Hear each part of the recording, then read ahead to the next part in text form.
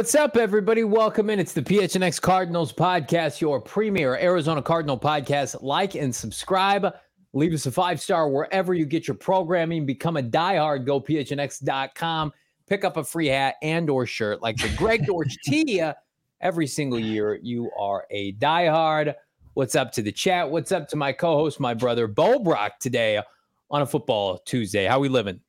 I thought we were living pretty well. And then, I wake up and see that the premier mock draft or NFL draft expert, Daniel Jeremiah, has crafted himself another mock draft. And I innocently open it up, and to my horrified eyes, I felt betrayed a little bit by DJ today. So I know we're going to get into it, but, I also would like to say hi to the chat. Han Shot First, what's going on? Dee, what's going on? Gannonite. I see you, Chase. I see you, Tyler. I see you, Emily. The crew's here. Exciting. I mean, here to talk some Cardinals football. Less than a week away. We're going to be in Indianapolis hanging out by your favorite TJ Maxx, watching the NFL Combine. I'm a Maxxinista, baby. That's right. I will not forget my winter coat this year. Last year, I did not have a coat, and I had to go into TJ Maxx and buy one on the spot. I don't even know what happened to that coat. Yeah. Brian in the chat, love this comment. He said, was Bo Brock more burned in Mobile or for his mock draft yesterday? Look, sometimes you take an L in life, and it was a valuable lesson. But, I'm going to give my Tebow speech here, and you're not going to see anybody that's going to study harder.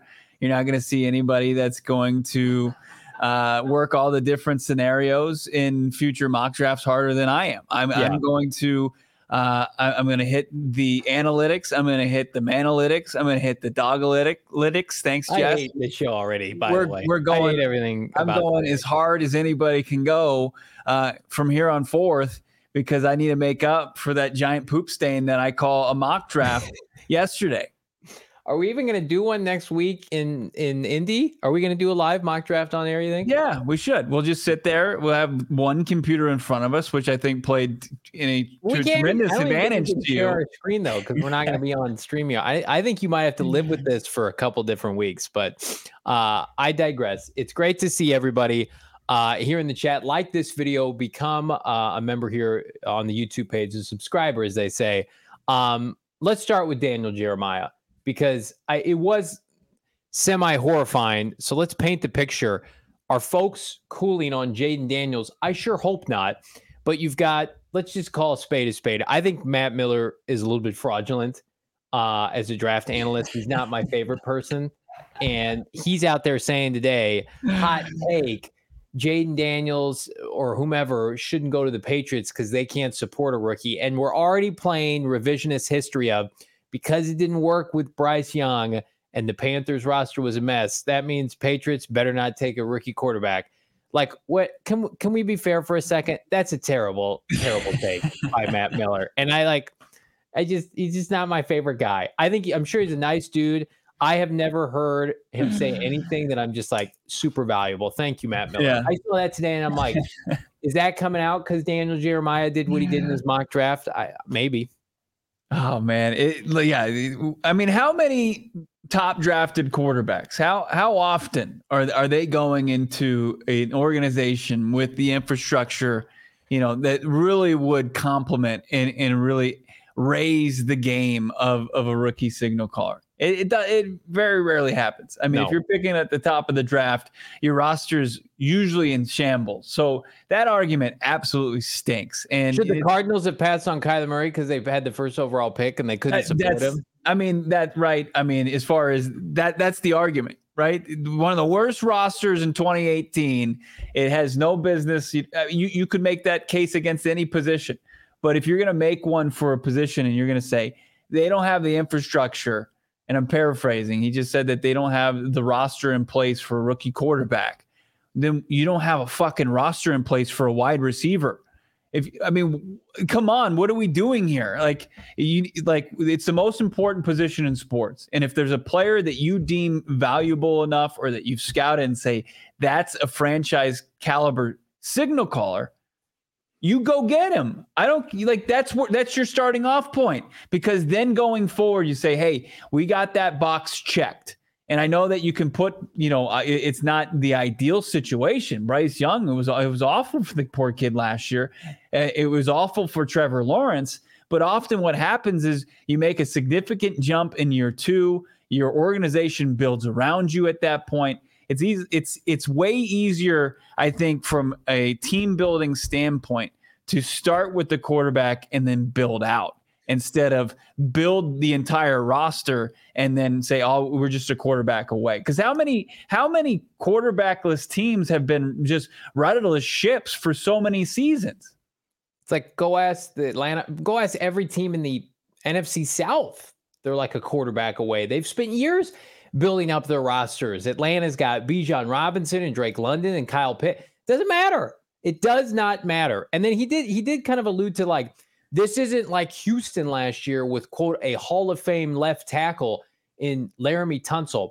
Houston's pass protection wasn't very good. Right. Like they hit on, I think, a blue chip quarterback prospect, and now a top 10 quarterback in CJ Stroud. Like, this is not an inexact science. Like, you have to roll the dice at the end of the day. If this was an exact science, every year teams would go perfect for drafting quarterbacks. And the ones that we knew would bust, nobody would take those guys. No one would take, once upon a time, a Johnny Manziel. But, like, we don't know. You got to roll the dice at the end of the day.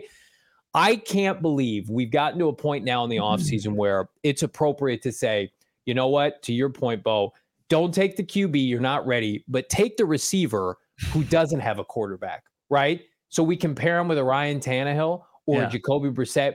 That's the ticket. That's what we want to be doing. Let's start the clock on when we have to pay Marvin before we even get to quarterback. I can't believe that's the rationale. And to people's credit in the chat, it's like, if the Patriots don't take a quarterback, the only alternative is to trade down and do what the Cardinals did last year and get assets and resources. Like, Cardinals have 6 picks in the top 100, 7 picks in the top 105. If the Patriots want to emulate that approach, go ahead. But to sit there and say, and it's not just because I'm a Marvin Harrison Jr. stan and I desperately want him in the desert. Like, you simp for Marv. You're big Marv. Very much. And I'm not even sure what that term means half the time, but I accept it. I admit it. The New England Patriots with Marvin Harrison Jr. is such a waste for not only the league and the draft process, but for the Patriots themselves. You're in a division where you inclement weather. It's just not an option for them short term. We always talk about the Cardinals. Do a lot of these teams deserve to draft and support a rookie quarterback? That's a narrative that's out there. You don't deserve to draft Marvin Harrison Jr. Like, that's as bluntly as I can put it. Like, it fits nothing with your rebuilding timeline. Where do you start? Like, somebody asked Matt Miller that. Maybe I will. Maybe I'll just jump on the bird on X. You might say trade down, and I'll just say, hey, Matt, if you don't start with a quarterback, where do you start? Because traditionally, that's what I know to be true. And maybe you could say what the correct thing would to say is like, hey, I don't see it in Jaden Daniels. I just don't see him as the guy as a franchise caliber quarterback. I just don't. But instead, it's like, hey, New England doesn't have the ability to elevate this guy's game. Well, I would say that's half the league. I mean, but if you can find a guy, him pointing just to the most recent just example of that in Carolina Panthers, I'm skeptical of just Bryce Young going forward, and I think that it's more in the case of the quarterback himself. Because I think, obviously Kyler Murray proved way more than Bryce Young ever did in his rookie season. Not even close. It's not. And he had the organization going in the right direction. And then Steve Keim the next offseason is like, hey, I got to go get a playmaker now for this guy. I got to, he goes out and he gets a DeAndre Hopkins and so on and so forth. And you move forward, right? Building around that guy. But if he's not the guy, it's a problem. And I see in the chat, I think it was Victor saying it was Victor, and I apologize if it wasn't. It hasn't. It's 49ers have seemed to be able to do it pretty well. Well, the 49ers seem to be the exception, and then also the 49ers whiffed tremendously on a quarterback, and they had him with an incredible infrastructure. And it comes down to the prospect, where Trey Lance was just bad. He's just he can't play. Matt Miller, by the way, is a Niner fan, and I see a lot of people in the chat saying he hates on Kyler Murray. It's because he's a Niner fan. In part, and so it's hard for him to be objective about the Niners and non-objective about the Arizona Cardinals and quote unquote their dysfunction. But to your point right there, It's like what he's suggesting is just go the Trey Lance route. We'll wait until the roster is ready to go, then we'll pounce. Everybody, thankfully, in his comments, and I just checked them, Bo, people are like laughing my ass off. Like, what are you even talking about? like you either sink or swim. I saw somebody make that comment to him. Like, yeah, you like a guy's either has the goods or he doesn't. Now, you don't want to get him killed, but like, are we saying that, well, after you take Jaden Daniels or Drake May 3rd, like that's it, the roster's set? No, you be aggressive. You sign players in free agency. You can recoup more draft assets. You build a team, and you got to hit on your picks. Like at the end of the day, that's what it's about. You got to go out and hit on like Tank Dell of the world. You have to be creative like that. Like CJ Stroud, as great as he was, didn't do it by himself. Nico Collins came into his own. So like somebody needs to tell Matt Miller, like the offseason doesn't start and end with Jaden Daniels or Drake May at number 3. You get other assets and resources. Maybe they should re-sign their best free agent, which just happens to play offensive line. That'd probably help. That'd probably help the case a little bit for Jaden Daniels succeeding. So I don't know, man. It just feels like we're in this territory of, well, let's just say things to say things at this point because we're too in vogue with the top 4 in the draft coming out the way everybody predicts it to be. Is that it? I mean, is the draft going to go?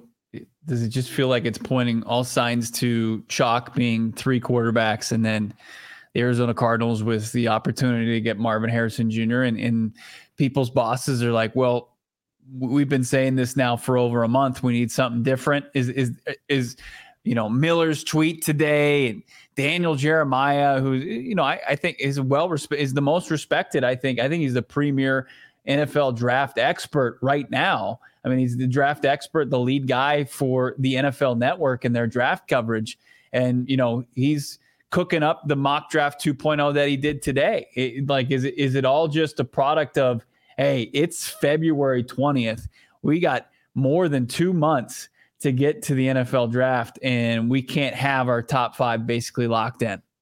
Yes, 100%. And I also think like it plays a part in the speculation that the league wants to withhold. We remember like the Cardinals knew they were taking Kyler Murray for weeks, and the league didn't want them to allude to that. And I also think now with this Justin Fields situation feeling very more imminent by the day, then it becomes, well, we need New England to have some intrigue, and we need the Commanders to have some intrigue which quarterback they're going to take, right?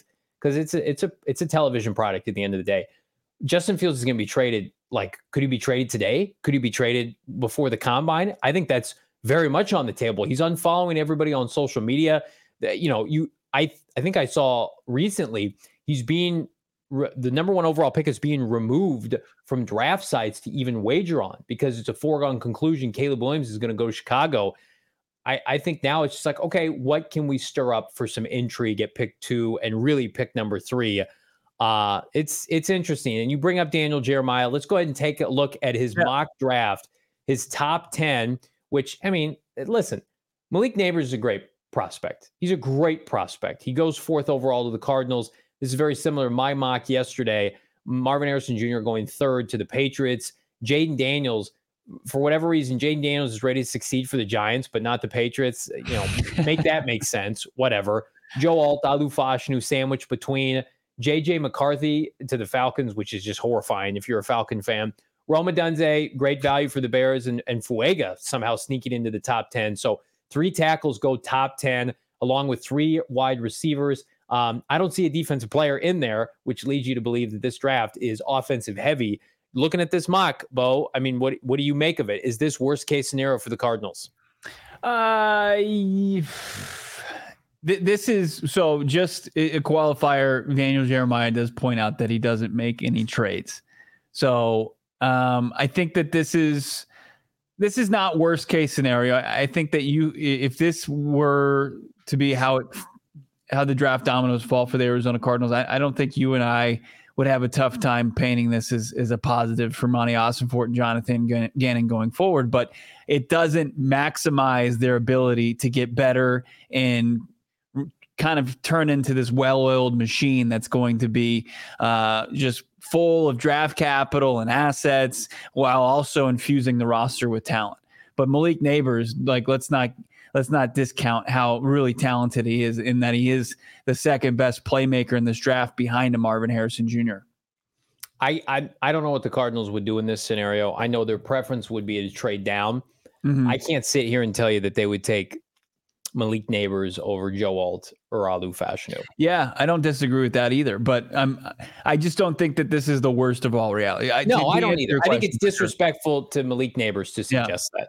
Yeah, I think if you had to ask me if this goes down this way and there's not a trade partner, and I don't know who they have ranked higher between the two tackles, I would say it's Joe Alt would be the pick at 4. Well, and it comes down to, Johnny, to your point, it's just like if the New England Patriots aren't going to do what's best for their organization, and it absolutely is either taking a quarterback or maximizing the third pick like Monty Ossenford did last year and trading down and accumulating assets. If they're not going to do it, and they're going to be selfish losers and take Marvin Harrison Jr. So selfish. Take it from steal it from us, then Monty Ossenford has nothing else to do but to do what the Patriots should have done and do it again for a second consecutive draft and maximize his pick. And the best way to do that is to just kind of, and it has a bigger advantage than he did last year, and actually having a quarterback on the board that somebody's going to want to come up for.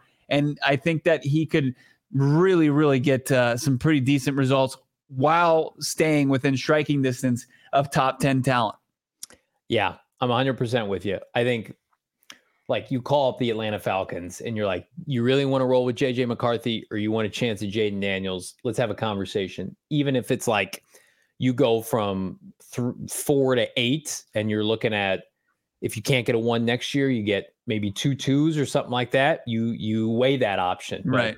I'm with like you. What you were saying, man, like Malik Neighbors is worth the 4th overall selection. It's not draft. a reach by any Joe means. Alt as well. And you could probably say Olu Fashanu.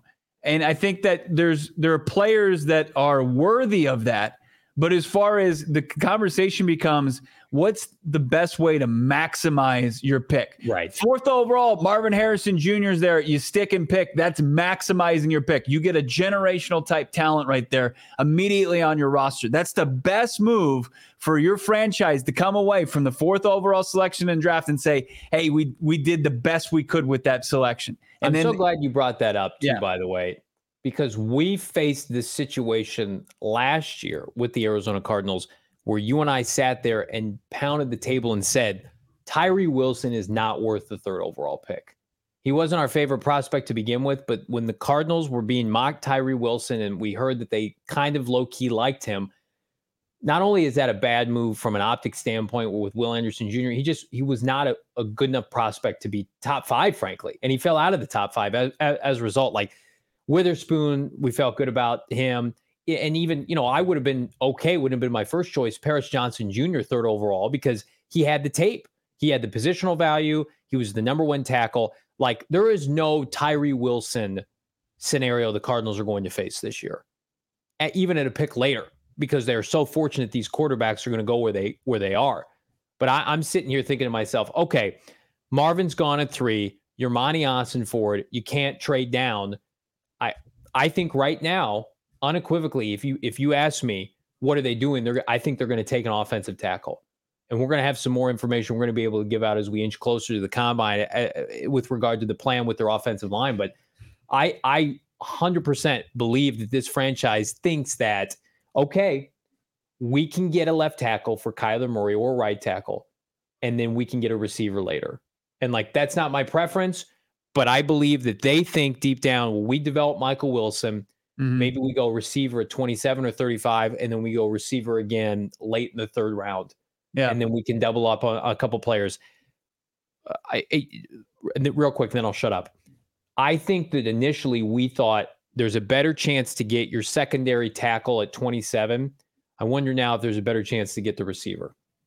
Yeah. I mean, when I was hoisting up jumpers today, working on my mock draft game, there was a couple different scenarios, right? Because where Jaden Daniels is in the PFF mock draft simulator, my simulator of choice, they have Jaden Daniels 22nd overall. And the Patriots are taking Marvin Harrison Jr., those dirty rat bastards. And I'm having to pivot, right? And one of the moves is to, either stick and pick and take a Joe Alt, or Malik Neighbors, or trade down, and then you're taking Olt or Fashanu, and then at 27th overall, you're looking at guys like Troy Franklin, and that's not the worst consolation prize. And with what you would get in return for a trade down, plus those caliber of players. I mean, Troy Franklin, a 6'3" playmaker out of Oregon, obviously a different tier below the top three guys, and in Marv and Malik and Romadunze, but certainly somebody that's going to make plays at the NFL level. So it absolutely could just flip itself and just go, you're looking to really bolster the offensive line and work on the trenches with the top prospects in the draft, or you're leaning on the depth at the back end, and you flip that tackle with wide receiver. I think their preference, based on the information that you and I are gathering behind the scenes, is Marvin is generational, and he's almost like the exception to like how they want to roster build. And you have to go with it because he's a Calvin Johnson, Julio Jones kind of player. And if that's not an option, I don't want a waterfront property, but if it's available to me at a good price and my buddy's selling it to me and I don't have to get a crazy lender, I'm going to pursue that.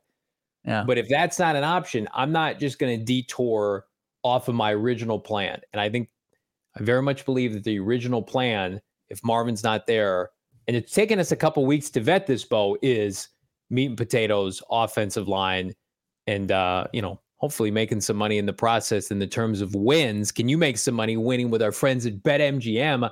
Bet 5, get 150 instantly. We're going to talk about Daniel Jeremiah, what he did with the Arizona Cardinals on the back end. Were the Cardinals winners? We'll find out. But you can be winners with our friends at BetMGM. We've got NBA action right around the corner with the conclusion of the All-Star break. Of course, the Coyotes, you're going to bet on them to keep losing. Might be a smart bet, frankly, with how they've been playing. But regardless, if you're going to wager, do it with our friends at BetMGM with the bonus code PHNX. Tell them PHNX Cardinals sent you by downloading the BetMGM Sportsbook app on your iOS or Android device, or check them out at BetMGM.com. Sign up, deposit at least a 5 spot on your newly created account. Remember, it's for new customers, folks. Place a wager in the amount of a $5 standard odds price. Once you have your bet placed, regardless of the outcome of your wager, you're getting $150 in bonus bets. You win, you get that money plus the bonus bets. If you bust, hey, $150 in bonus bets, not a bad place to be, but you got to be with our friends at BetMGM. You got to use the bonus code PHNX. Check out the show notes for full details. Now listen to my sweet, sweet producer, the baby boy, Damon Dog, talk about it in the disclaimer. Problem, call 1-800-GAMBLER. Available in the U.S. Call 877-8-HOPE-NY or text HOPE-NY 467-369 New York. Call 1-800-327-5050 Massachusetts. 21 plus to wager. Please gamble responsibly. Call 1-800-NEXT-STEP Arizona. 1-800-BETS-OFF Iowa. 1-800-270-7117 for confidential help Michigan. 1-800-981-0023 Puerto Rico in partnership with Kansas Crossing Casino and Hotel. Visit BetMGM.com for terms. This promotional offer is not available in New York, Nevada, Ontario, or Puerto Rico. Let's talk about more ways how that code PHNX can save you money, get you money. With our friends over at Empire Today, you're looking for new flooring, new carpeting in your home, your condo, wherever it may be. Check out our friends over at Empire Today Carpeting and Flooring, and they're making it easy. They're making it quick. They're making it convenient.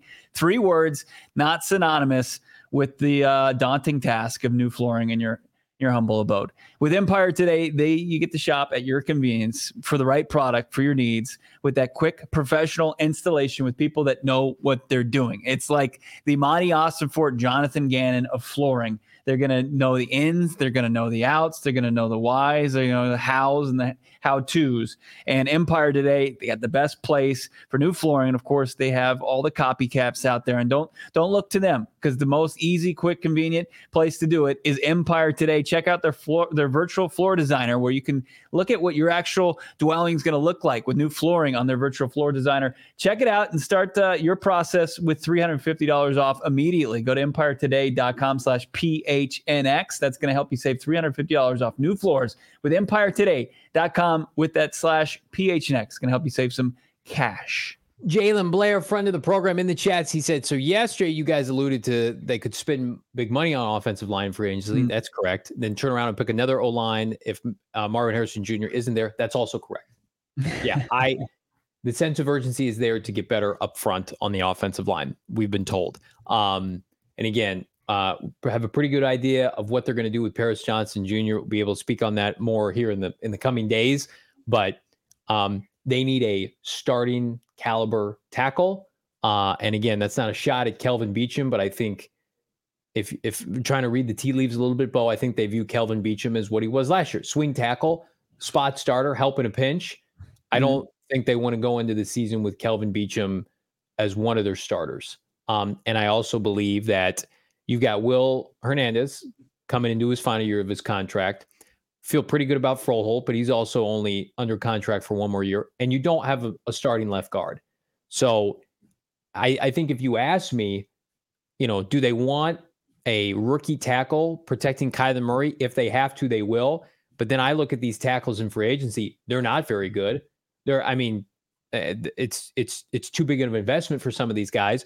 So Jalen Blair, if you're putting me on the spot, I would say big money guard in free agency, top prospected tackle, and then maybe another pick in the middle rounds invested again on the interior. That would be my guess. I have no idea if that's how it's going to play out, but I would say like a decent money invested in a guard to play next to a rookie, maybe even on the left side. Yeah, when you invest in the trenches, especially when you invest on the offensive line, when you give professional quarterbacks, I don't care if it's Kyler Murray or if you get down to guys like Joshua Dobbs or Colt McCoy 2 seasons ago, when you give those guys time, they have the ability to win and go through the progressions and find the open receivers. And it doesn't, you don't have to have a tremendous skill set or play hero ball to make plays to win football games. It just simplifies things. And I think that that's one of the main things about this new organizational direction, right? As far as the game plan, as far as how they coach things, they're not reinventing things, right? It's not just like, it's not just next level, high level, mathematics or rocket science. It's the organization doing simple things at a high level. It's like when we talk to Chris Sims on Radio Row, Chris Sims goes through the Los Angeles Rams offensive game plan, and it's some variation of 4 to 5 to 6 plays that they keep a conflict with the opposing defense. And I think that the Arizona Cardinals are much in line with that when what they want to do organizationally, and when they invest in simple things like up front and at premium positions like the tackle position that just help their quarterback no matter who it is behind under center in the shotgun. It gives them the ability to win each and every Sunday. Yeah, 100%. Like that, it's what travels in the NFL, run games and defense. And I love a flashy passing game as much as the next guy, but I also think Kyler Murray, and people have attested to this, looked his best this year without weapons, with a quality offensive line. And I think part of the reason it catches me off guard is we talked about this yesterday, I thought the offensive line was the best position unit on the team. Cardinals do not feel that way. They feel like they overachieved and they got through this season mostly unscathed outside of, God love him, DJ Humphries, which we can probably, give some insight. They don't expect him to be back next year. So, they're going to invest, but you're also, by investing in the offensive line, it's cliche. You're investing in Kyler Murray. You're investing in your franchise quarterback to say, okay, Kyler, and we talk about this even with Marvin, like go out and make Michael Wilson and a bunch of rookies and Trey McBride, elevate them. That's why you're being paid franchise quarterback money. Kyler Murray can't elevate a sieve offensive line, an offensive line that's getting smoked by Nick Bosa week in and week out. Like, as Zona in the chat saying, quality O-line will be crucial for Kyler. Absolutely. And it's also crucial for the tone that they want to set up front and how they win football games. Like, James Conner played his best football at the end of the year when they said, you know what, we're just going to ride number 6 and we're going to work off of play action. And Kyler Murray, his pass efficiency, there's a tweet going around that supports it, was top 10 in the NFL. And that's off an ACL with, I love Greg Dortch podcast. Greg Dortch is number 1 receiver. There's so much room for growth, but the identity, the DNA of this team is physicality, north and south. It's not east and west with undersized receivers anymore. Yeah. It isn't. And what's truly refreshing is, there's whack jobs like myself and my co-hosts, and we'll fire up a mock draft and we're staring down, wide receiver in the first, and we're looking at wide receivers as early as in the second and third round. The organization's not. And the organization, to what you said, and I agree with you, like the offensive line was one of the bright spots of the team last year. And whether it's Monty Ossenfort, Jonathan Gannon, O-line coach, and they look at it and they said, It's good, but it can be better. And it needs to get better if we want to go to where we want to go. And that's fantastic because that hasn't been in the building. Oh, I know he's just their coordinator, but who runs this offense? It's Drew Petzing. Well, where did Drew Petzing come from? What was the infrastructure of Cleveland? Multiple highly drafted offensive linemen, including, I think, at least one, maybe two first-round tackles, right? An investment in a mid to late round back. I say mid. Nick Chubb was a second rounder. Kareem Hunt, they signed in free agency. Njoku, okay, who I think, did they draft him or did they sign him as a free agent? So he was a first-round tight end. So there's your Trey McBride. Who are their receivers? They traded a 5th-round pick for Amari Cooper. They had Donovan Peoples-Jones once upon a time, who was a 7th rounder. They have a bunch of mid-round receivers. And the Cardinals aren't going to do that, but that just shows the identity of this offense is Kyle Shanahan, Cleveland. And the Niners got Debo in the 2nd round. They splurged on Ayuk when they had 2 first-rounders. He was the second after Javon Kinlaw, who was a huge bust for them. So again, on the spot today, what's today? February 20th. Marvin is in a tier by himself, and I fully believe, and take this to the bank, they will draft Marvin Harrison Jr. if he's there at number 4. If he is gone, and even if they can trade down, but let's just say they can't, the preference is to take a tackle. Right now, today, is my belief of what they're going to do. And you can sell me on that. I think you can see, like, people will be disappointed. Like, oh, I got socks and underwear for my birthday. But when you're changing in the locker room and you got holes in your undies and you look like a hobo, like, then you're going to appreciate that's you got just the standard stuff. Like you need that. It's necessary, right? We keep saying eat your vegetables. So you don't want that. You don't want those stained draws. You want some fresh ones. And I love and we all have to be comfortable with Malik Neighbors succeeding elsewhere, by the way. Right. Yeah. Everybody wants a pair of J's and look cool walking down the hallways, but your undergarments got to be. Yeah. Come on. I need that deodorant. It's going to drive some people away. You get down to it. I don't care who you're with. They're going to say you're a stinky boy and they don't want to hang out with you anymore. Steven saying, why is Bo looking at my underwear? I don't know. That's a good question. Let's get it together. Invest in your trenches, right? Get yourself some undies. Also, we ran over this and it completely different. And Vanessa, happy birthday. I see that. Happy birthday, Vanessa. Yep. Happy birthday on the heels of our weird conversation that went into just people hanging out talking about undies. Let's talk about safeties. This is super chat here. First one of the day. I don't want to ignore this one. Let's get this up. We've got Some Scrub, which is not Some Scrub. $1.99. Jeremy Chin as a free agent to replace Buda next year. I'm going to go out on a limb, Some Scrub. I don't think they're ever going to sign a safety in free agency. I will make not a big money safety. Not a big money safety. Yeah. Gannon made Reed Blankenship a plus player in Philadelphia. Gannon, that's his position. That's his baby. I think it's part of the reason we've speculated Buda's future here. Not a premium position long-term. They don't want to invest a bunch of money. I think the future of the safety position for the Arizona Cardinals post-2024 is Jalen Thompson and a mid-rounder, a mid to late rounder, and some undrafted players. As crazy as that sounds. But we've been conditioned, and I love Buda, to sometimes prioritize positions that maybe don't matter. Jalen Thompson was a 5th rounder, and he's one of the best players on their team. So yeah, and the same goes for off-ball linebackers, right? Yeah. I saw an article today. Or within the last 2 days, it was Matt Bowen for ESPN, and he was just kind of connecting dots.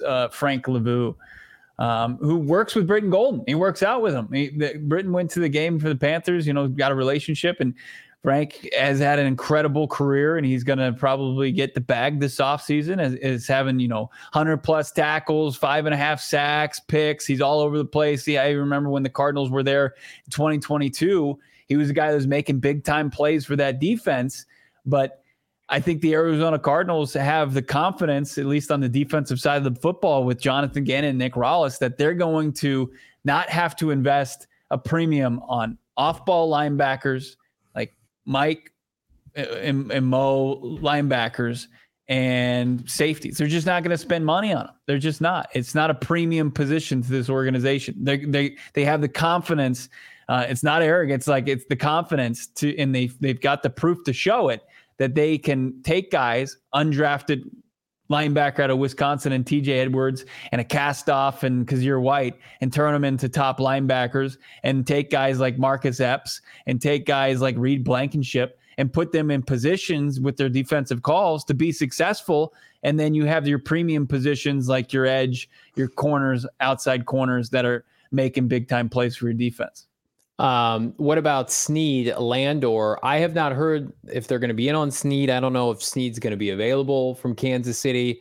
Certainly would be an upgrade for the Cardinals. No insight on that as of yet. Jalen Blair asking, I feel like the talk about Buddha too much to let him go. Could you see them extending Buddha and trading JT after 2024 when he has no more guaranteed money, only 1 year left on his deal? No, I think Jalen Thompson, they love Buddha too, but like Jalen Thompson is younger and cheaper. You're going to go with the younger and cheaper guy who, by the way, we'll see what happens in 2024. Jalen Thompson was better than Budda Baker this year, like in terms of like impact on Sunday. And I love Budda, and you have to game plan for Budda. Jalen Thompson took the ball away, had big time turnovers, takeaways. Go look what he did to CJ Stroud in the second half of that Houston game when the defense shut out Houston, terrorized Houston and their receivers and their tight ends. So I think it's probably not great team building as much as I love him. And the Cardinals did this with Adrian Wilson once upon a time to extend the safety into his 30s. It's just probably not the best. The Cardinals will have gotten, after this year, if they keep him, the best years of hopefully a Hall of Fame level career for Budda Baker. Now it's Steve Keim, Cliff Kingsbury, Michael Bidwell's fault that they couldn't win more while Budda was here. But that's not Austin Ford and Gannon's fault now to say, well, we've got to keep Budda into this next phase because we're going to win a bunch of games. That's tough, man. It's football, that's life, that's business. And Budda's made a lot of money. And if he goes ring chasing with another team, more power to him. Yeah, I had to look this quote up that I got from one of the near the end of the year Jonathan Gannon press conferences. And this is what he said about Jalen Thompson. And I asked the question, and he said, he's got a versatile skill set. Everything you want to me in the modern NFL. Yep. And if you think about the season that Jalen Thompson had, JT was a guy that throughout training camp was playing slot corner. He was playing a different position. He wasn't playing his usual safety role, and he started the season as their slot corner. Now, when Garrett Williams came, the rookie was finally healthy coming off his ACL tear, he moved to his normal safety position. Mm-hmm. And no matter where he was excelling for the Arizona Cardinals. And I'm sure there's a ton of love for Budda Baker in that organization. But I would bet that Jonathan Gannon absolutely just loves Jalen Thompson and what he brings to this team each and every week. I mean, there's a 3-year age difference between the two of them. I mean, one guy is going to be 28 when the season starts. The other guy is going to be 26. I mean, it's just. Is that right? Yeah. Jalen Thompson's only 25. He turns 26 this summer. Budda just turned 28. Yeah, you're not moving on. Jalen Thompson's going to be on the team. You're going to keep Jalen Thompson. All right. What about pick 27? Let's get back into the Daniel Jeremiah mock draft. This is the back half of his mock draft, a pick that I like a lot more. I also had Cooper DeJean in my mock draft, 25 to the Packers before DJ had that, so I will take ownership of that. Darius Robinson, just a mountain of a man, defensive line. Look at that guy. Yeah. I mean, he sat next to me and I look like a small baby. I look like a small child, but he was going to burp over his shoulder. Missouri coming off one of their best seasons in recent memory, should have beaten who'd they play? LSU, should have beaten LSU. I mean, it had a tremendous season. He was a huge part of it. And that guy, if he signs with the Cardinals tomorrow, let's just say he's available, signs with the Cardinals tomorrow, is he the best player on their defensive line? Oh, yeah. He is, and that's not a rip on Dante Stills. I think that last year was a testament to the pick that Dante Stills was, and he can be a part of the rotation. But my God, you break the huddle, you turn around, and you're walking up to the line of scrimmage, and this guy, if you're watching you're watching live, and you see number 6 there, and he's not going to be wearing 6 for the Cardinals, but this menacing, just massive human, and Darius Robinson, who plays with explosive. Movement and strength. I mean, that guy is a big time NFL player. And like, is 27 a reach for him? I don't think at this point. I think it's probably at the top end of where he could go, but it fills a need for him. You love the versatility that he brings to the defensive line. He can play 4-3 defensive end. He can play 3-4 defensive end. He can move all over the place. You really like what he brings and just kind of the violence that he plays with. He just seems like a Gannon Rawlis type defensive player. Yeah, I mean, he's a penetrating 5 technique. I asked him what his preference. He says he doesn't have a preference. He can play on any defensive line. He can play that J.J. Watt role if they run a 3-4 and be the edge guy. He can play the true defensive tackle as a 5 technique or a 3 technique in a 4-3. I mean, he's a violent player. Yeah, he is just physically imposing, which they just don't have. They had too many guys at the end of the year playing on their defensive line, with all due respect, that should not be starting for NFL teams. That don't look like NFL starting defensive linemen. And Damon did a good job with those graphics, and we only show about, obviously the 10 picks in the top 10, and then in that we showed 5. But like you're asking, where's Tyler Guyton at this point? He wasn't on. He went 24th in DJ's mock draft to the Dallas Cowboys. And you're looking for some other players like, the pass rusher Latu went to the Dolphins 21st. You had Straw, the corner, go to the Eagles 22. Brian Thomas Jr. probably, if you take obviously Malik Neighbors, you're not taking a wide receiver at 27. So it was a little slim pickings. You had Mims maybe on the board if you wanted to go to the tackle route. Chop Robinson, as we showed, was a pick later, and I would much rather have Darius Robinson. I would too, over Chop Robinson, who I think is going to be a good player. I think he's got the ability, but I think that what the Arizona Cardinals lack and what Robinson could bring immediately would be big. Also, Graham Barton was on the board, versatile offensive lineman out of Duke, and I mean, it's not like I think when you're looking for us, like DJ's mock draft 1.0 was just. He was cooking, baby. I mean, when you get Maserati Marv at 4th overall, and then you take a polarizing prospect like Cooper DeJean at 27th overall, and you're saying he's going to be, potentially a starting outside corner for the Arizona Cardinals, I think that sparks debate, and that's beautiful. I'll take that. Where I think this is like, okay, Marvin Harrison Jr. is off the board, so you take the next best player, and that's Malik Neighbors at 4th overall, and then you fill a need at 27th overall. And then you would just assume at 35th overall, if you don't trade down, you're taking an offensive lineman. Yeah, they would paint themselves in a tough spot there. They absolutely with the offensive line? Sure. Yeah, and you would almost have to entertain taking a pick and going up and getting Tyler Guyton if he enters the 20s. Like, you would almost have to entertain kicking a 3rd rounder to somebody and going and getting your tackle. And it's a scary proposition, but hell, it's going to be scary if they take a tackle at 4 or wherever they take one, and then we're going to be stressed because receivers always go fast. Like, this is a special tackle and receiver class and QB class, and the Cardinals need 2 of those 3 things. So it's a good place to be. But that means that, like, the surplus could go real quick. So I don't mind, like, if Darius Robinson's probably going to be a top 2 to 3 defensive tackle in the first round for a lot of teams. Like, okay, do I want a defensive tackle with that kind of ceiling who may be number 2 on their position board? I don't know that. Or like the 10th best offensive tackle. Like, that's what you're going to have to weigh.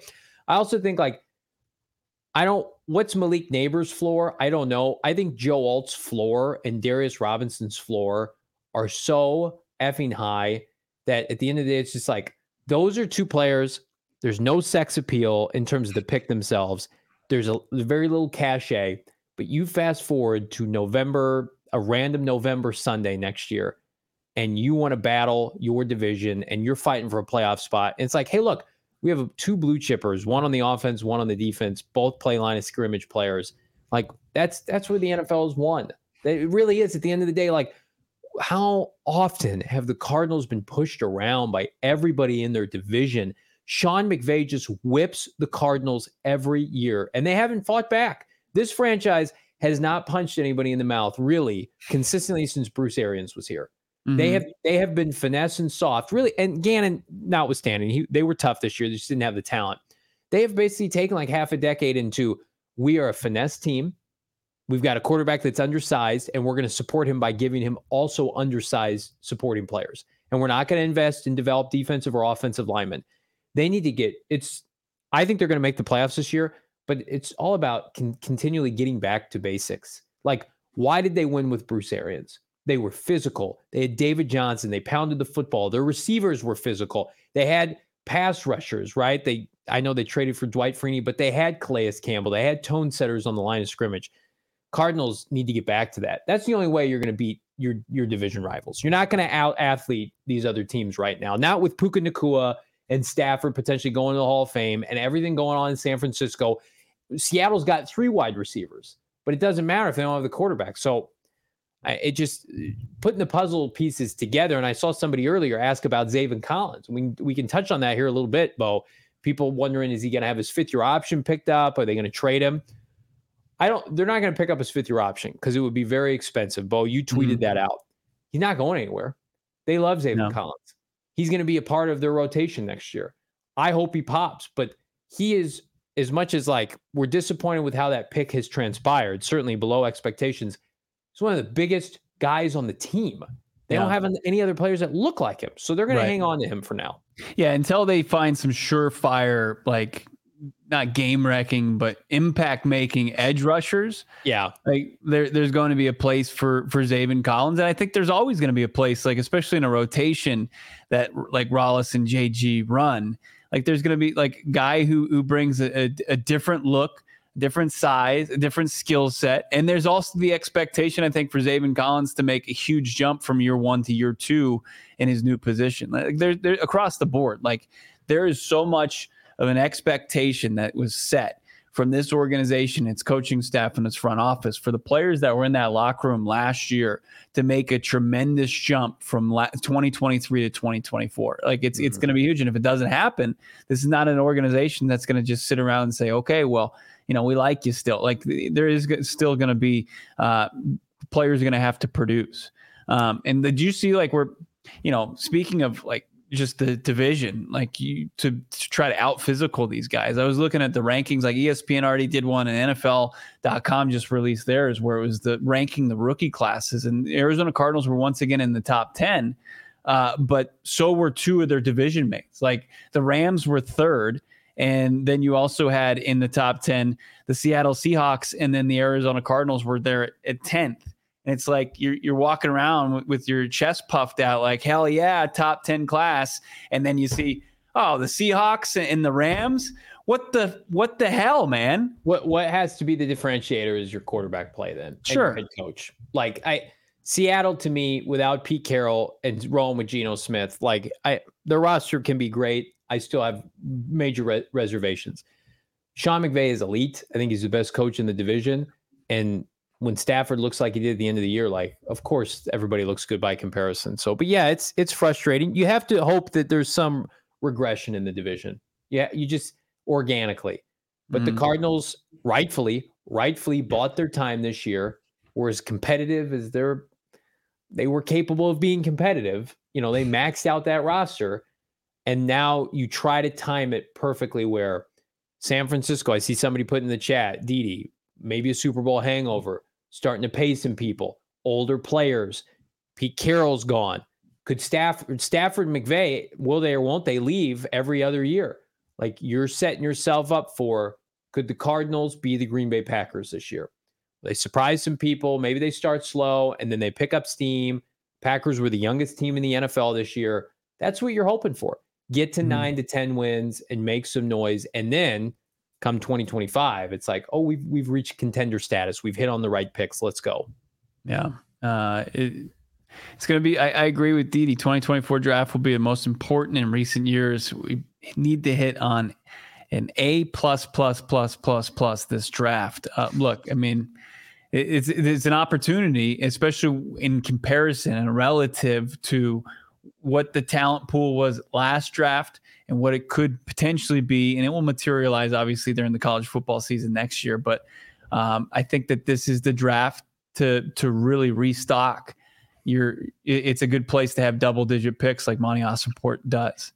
We're going to see if the Cardinals can get some investments before the NFL draft, some smart I would say, financial investments on the offensive and defensive line. But before we do that, we're going to talk to you about making smart financial decisions with our friends at Desert Financial Credit Union, the official credit union of the Arizona Cardinals. For more than 84 years, Desert Financial has been Arizona's largest, most trusted local credit union, dedicating to creating exceptional experiences by giving back and providing financial solutions that both make lives better, including this guy. I've had Desert Financial Credit Union since I moved to the Valley. I have never looked back. On top of having a robust amount of options, including checking, savings, and more, mortgages, loans, credit card, investment options, and more, Desert Financial has a ton of locations. That's what's most important to me. Going and getting my cash when I need to fast at a bunch of locations here in the East Valley and more. Plus, if you're an Arizona sports fan, no better opportunity, no better place to do your banking than Desert Financial Credit Union. Represent the Red Sea. Check it out, the Red Sea Arizona Cardinal Visa debit card. You can see it listed down below. You can get yours for free right now. All you got to do, open up a free checking account online at desertfinancial.com/Cardinals to get started. Sign up. It takes a matter of minutes. And then right after, you're going to get your debit card in the mail just a couple days after the fact. One of the most seamless transactions you can do for a financial institution that makes life better. Check them out, desertfinancial.com/Cardinals to get started. Tough to beat what's going on over there at Desert Financial. If you're dialed in financially, obviously it's a little easier to do family outings. Go find some fun for yourselves. But it's easy with our friends over at Phoenix Raceway. You don't break the bank with what they're doing over at the newly renovated Phoenix Raceway. And they've got the Shriners Children's 500 NASCAR season in full swing.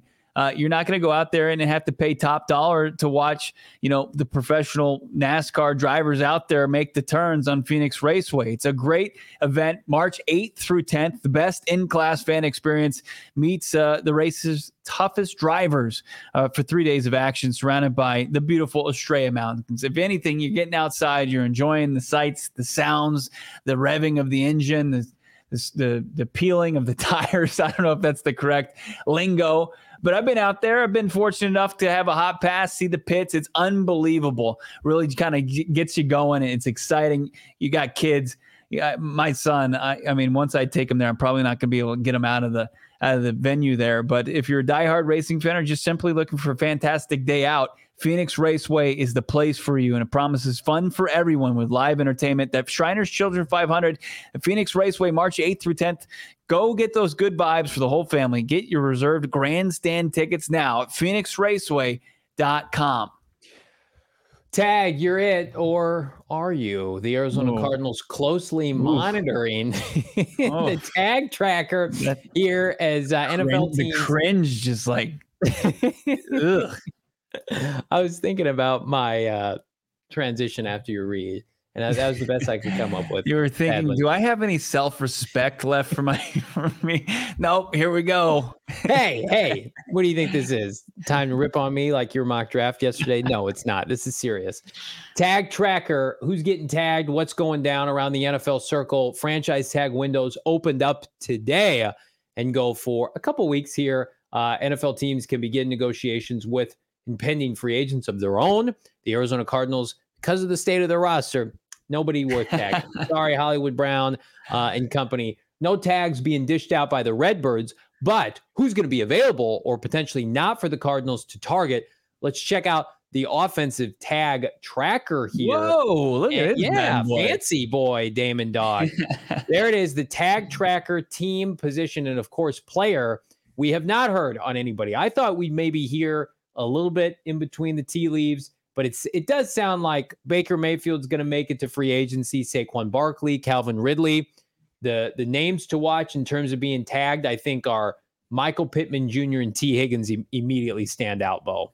Yeah, guys that if the organization that they're currently with can't figure out an extension, they're not just going to let them walk.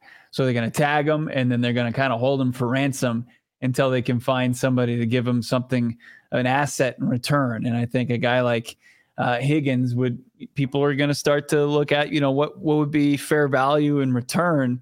Would it be, maybe a first round pick potentially? I think that would be pretty rich asking price. Plus you would have to sign him to an extension. But then we're seeing like Pittman could test the market, and it feels like, Baker Mayfield, wasn't he on a hot mic situation over Radio Row, and it felt like he's just going to re-sign with the Bucks. He appreciated the opportunity, and they can find some even ground as far as negotiations go.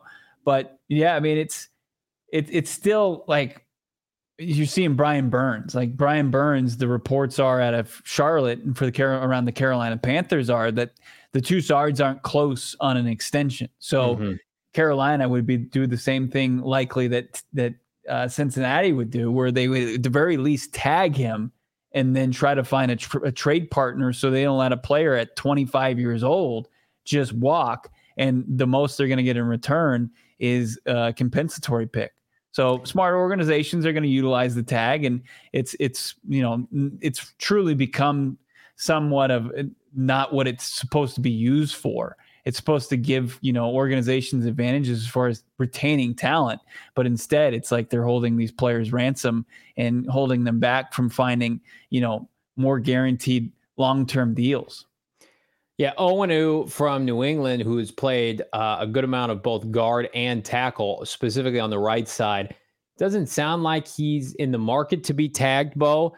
But it's also, if you're New England, it's like, why are you not getting a deal done with him? If he's your best offensive lineman, he's 26 years old.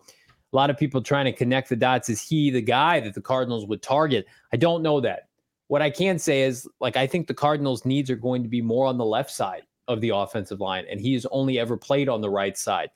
And playing left tackle is tough, and playing left guard is tough. So if he becomes available, though, you at least have to have the conversation. They've already had. They put their big board together. We know that it was completed by February 1st, that being Austin Ford and company. But he's got to be a top guys that you're pursuing if he's available. He's been a great player ever since he was drafted. I think he was in the same draft class as Justin Jefferson, consistently in the top tier of PFF grades. I mean, he's a PFF darling. He had a really robust year for a bad Patriots offense. I can't imagine what Petzing and company are going to be able to do with him if he comes to the Arizona Cardinals. I think, though, if they signed him, it would give you a little bit of flexibility, and that's what they want, if you didn't get your tackle right away. Okay, so we didn't get our tackle. Can Owenu play tackle in a pinch, but we primarily want to use him at guard? That's that roster flexibility and that versatility that you always say Gannon alludes to. Like, who can do a bunch of good stuff for us, right? Who can really help us out? Like Justin Pugh, say what you want about him. Like, he kicked around all over the offensive line. That ended up being a good signing for the Arizona Cardinals. Like, can this be a better version of that? But on the surface, if they were to sign Owenu, I think it would be to play guard. I think it would be to play next to Yelda Froldholt, and then you're keeping the other tackle spot warm with Kelvin Beachum for a rookie to come in and play. Yeah. What have you seen any word? I just haven't, as far as Justin Madubuike, the defensive lineman out of Baltimore, whether or not Baltimore would consider giving him a franchise tag. It's a pretty high value for the defensive lineman. I just haven't seen any rumors either way of which way it could go. I mean, I would think that Baltimore would want to try to retain a player of the caliber of Madubuike and at least give themselves some more time to negotiate and hammer out an extension.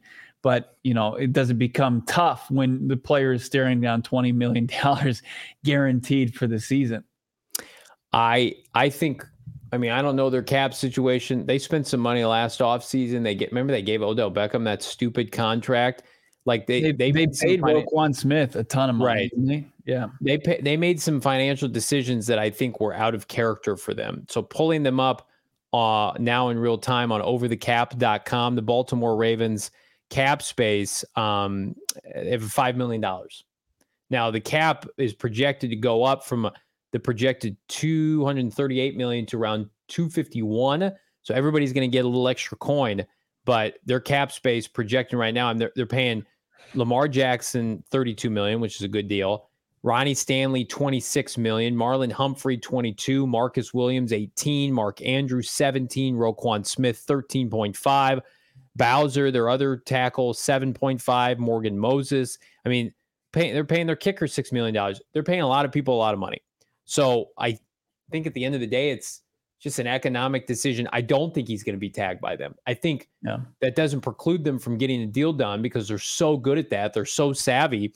But I they would be over the cap if they did that, even with the increase, because you're talking about a franchise tag that correct me if I'm wrong, isn't it in $20+ million?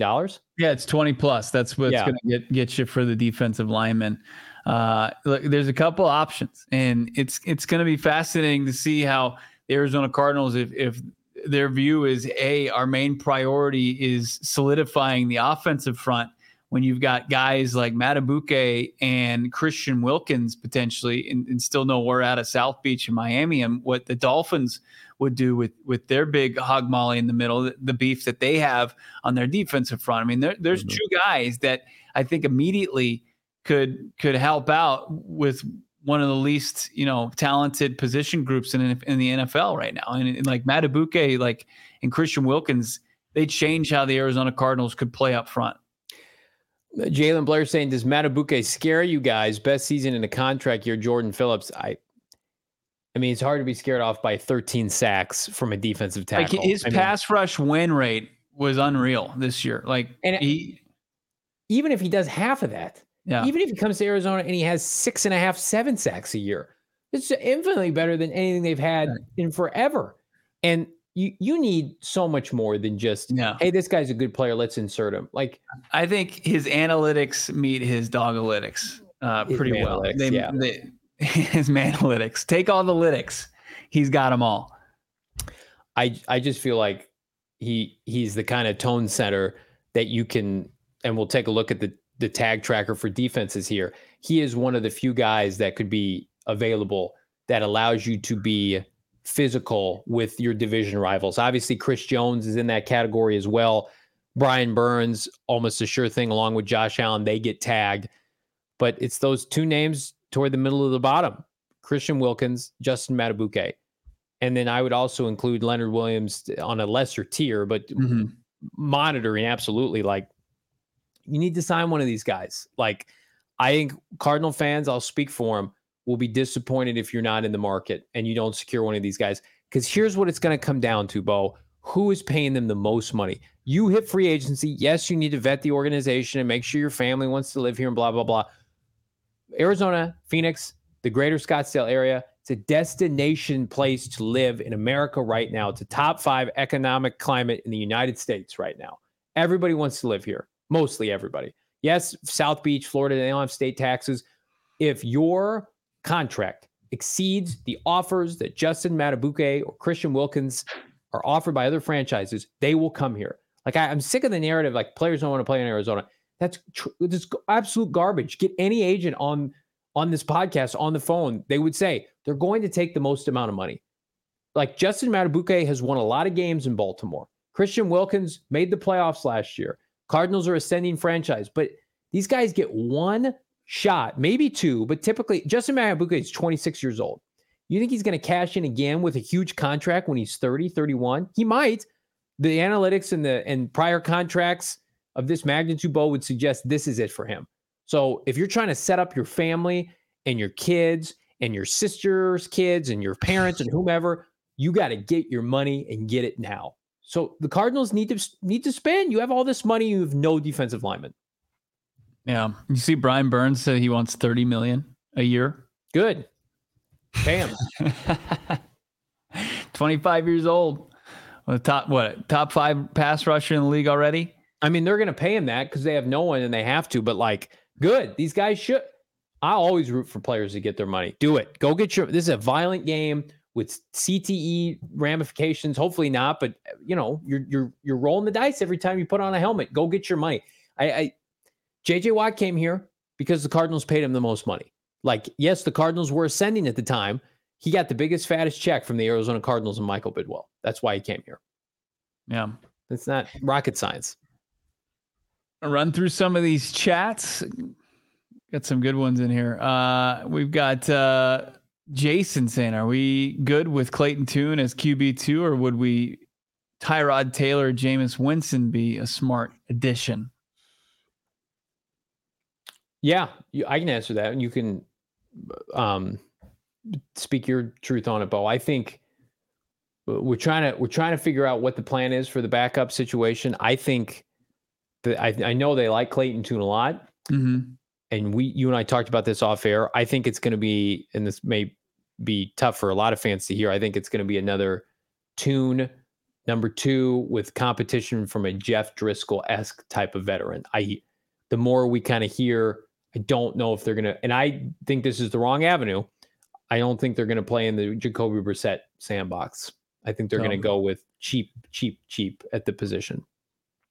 Tune squad moves on. Yeah, I mean, look, the organization was bought in on a guy like Clayton Tune throughout last season. Good, for better or worse. Like they gave him the QB2 job. And if you think about the roster and how guys were moving up and down the depth chart the entire time, like Clayton Tune was steady. QB2 the entire time, ever since he got drafted out of the 5th round out of Houston. So I don't think, despite having a historically bad performance against the Cleveland Browns, like there is, I would bet, some understanding that, they knew he wasn't ready for that. That's why they were very reluctant, even through Colt McCoy and Josh Dobbs' struggles, to put him in the lineup. They put him out there, and he was that last gas bridge to Kyler Murray. And then, I think that they're going to try to continue to build this guy up, and that he could continue to be, when you're paying your starting quarterback what you're going to pay Kyler Murray, you have to make some concessions elsewhere. And you're doing that at the backup quarterback position, but that's also not without, some sort of confidence that you can potentially figure it out down the road. So, yeah, I like what you're saying. I think it could match up with what we saw, how the organization utilized Tune last season, that they're not just going to say, okay, we went through all that, and now we're just going to punt you to the curb, and we're going to bring in, and we're going to pay somebody, 4 or 5 times more than you to potentially play as much as you did last year too, which would be brutal. Would you be disappointed, or would you support another day 3 quarterback selection? Not early. With as many picks as they have, yeah, I don't have an issue with that. But, I mean, is it going to be enough competition to potentially elevate what you need to see from Tune in his rookie to sophomore season? I think I would like to get a quarterback who maybe feels a little bit more comfortable, and maybe Tune will feel better about it next year, when they want to sneak the football and you just don't have that option with Kyler Murray. Is there a better option out there to be able to help you convert on short yardage for a quarterback to come in and grab the ball? So you want Joe Milton? I don't know. I just mean, like, can they?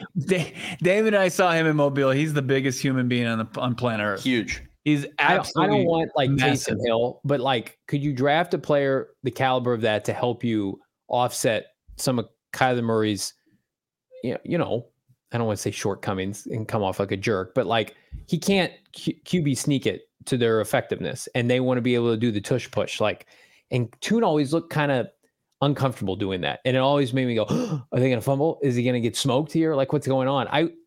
Maybe somebody who's just a little bit more comfortable doing that. I don't know. Because are you going to have 3 quarterbacks active on game day? You might. Yeah. It didn't seem like that was what they wanted to do at any point this season. But let's see. Anything else? Let's see. No mock draft, Tej. We did one yesterday. We'll do another one this week. Also, we'll have already starting to get some mock draft entries from all you great people. We'll do that at the end of the week. I see Eddie saying Kyler's going to miss time next year, like most quarterbacks. Not having a viable backup is lunacy. I agree with that statement to some degree. Yeah. I think they'd be smart to invest in a Brissett or somebody. I don't think Tune has the luxury that I don't think he's going to have the luxury that he had last year, where they just didn't have any other options. But I'm sure they'll bring in some competition. But I think also, like, they drafted him. They developed him. They're going to continue to develop him, and that's going to play towards his favor until he completely proves them wrong. He had a good training camp too last year. Like, I know he was going out, the barometer was low. Colt McCoy couldn't throw the football. God love him. But Tune looked like an NFL I will say Tune's he's a more talented thrower of the football than Chris Streveler. I mean, way more. But at the same time, look, I mean, what are we talking about here? I mean, if you can't complete passes, you can't get into rhythm. Like, and that's a question I think that is very valid about Tune. and I know the sample size is very small, but I understand it. Like, you're coming off of preseason where he just completed over 50% of his passes, and then you had, the game against Cleveland, which was just hot garbage. He's got a lot to prove. He's got a lot to prove, but I think he'll have an opportunity to prove it. And I think he's one of those guys when, like, April 15th, when non first year head coaches can start practices again. I think Tune is going to be there again from day one, playing and trying to get better. They're going to have some competition. They think he's going to rise to the competition that they bring in.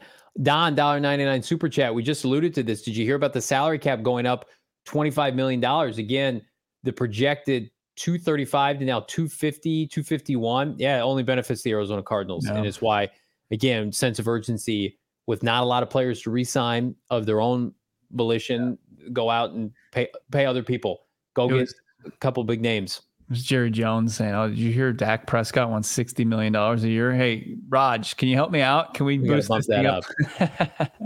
I like this comment here. Rondo, find a big day 3 QB for a sneak. 100%.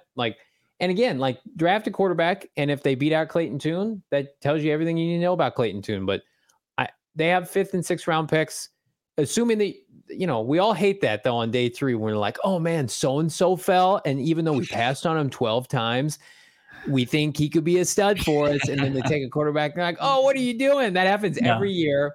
And then that player that we love ends up going undrafted and we never hear from them again. Well, I mentioned Milton as more tongue in cheek, just because he's just a behemoth, but you watch him in the Senior Bowl and you're just like, this guy has all the skills, but my God, he is not a good quarterback. Oh, Giordano says it in the chat. I couldn't remember his name. Luke Whippler last year, the Ohio State center.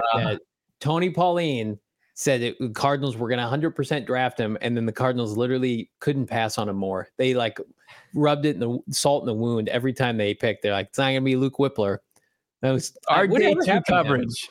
If you were doing the Luke Whippler drinking game, you were hammered drunk by the end of it, because we mentioned his name every single just player that went off the board. I think Luke Whippler might fall right into the lap of the Arizona Cardinals, and they passed him up at least 5 times that day. He got drafted by the Browns. Didn't play a game. Sad. It's not sad. The content right now. Go phnx.com. Become a diehard. We got some exclusive diehard content coming out via the PHNX Cardinals Discord you will not want to miss. Plus, I'm going to tell you right now, we're going to be dropping insights live from Indianapolis that you are only going to be able to access. Unfortunately, not on this show, not on the Twitter streets, but on PHNX Cardinals, the Discord. Behind the scenes footage. We're going to just be filming people without their permission, put it in the Discord, a bunch of fun stuff like that. But no, in all seriousness, if you want a behind the scenes look at PHNX Cardinals at the NFL Combine, become a diehard right now. I promise you it will be worth it. All you got to do, go to gophnx.com, become a diehard, and you get a free hat and or shirt of your choosing for every year you're a diehard. It's not a one-off. You get access to 100% of the content, which is almost already all free at gophnx.com. But then if you're just thinking to yourself, I want to be there with Johnny Bowen, Damon and company, Britton Golden, Shane, CHGO. I want to see it all, do it all. I'm just going to be taking videos and I'm going to be throwing it in the Discord, and we're just going to let it rip, baby. From the Combine, you guys are going to love it, but you got to become a part of the community. You got to be a PHNX Cardinals diehard. You will not regret it, I promise. You going to be running film when we're out at the bars at 2 a.m.? Well, that might be a little inappropriate. Yeah, probably. But I think it's going to be appropriate in the sense that, probably during working hours, during business hours. Okay. Brian asking if I'm going to follow somebody into the bathroom like I did Anthony Richardson last year. It's on the table. It absolutely is. And the fact that Britton Golden, ex-Cardinal wide receiver, is coming with us, I think gives me legitimacy. So if people see me talk to Britton, they're going to be like, okay, this guy's legit. This guy, I'll talk to this guy. I'll talk to this guy on my way to the John. Talk to John on my way to the John. You're dreaming, man. I don't know if that's what you think is going to legitimize Johnny Venerable. Come over here. Blake Neighbors is heading to the bathroom. Britton, come here. Come over here. Britton's going to be like, get away from me. I don't know you.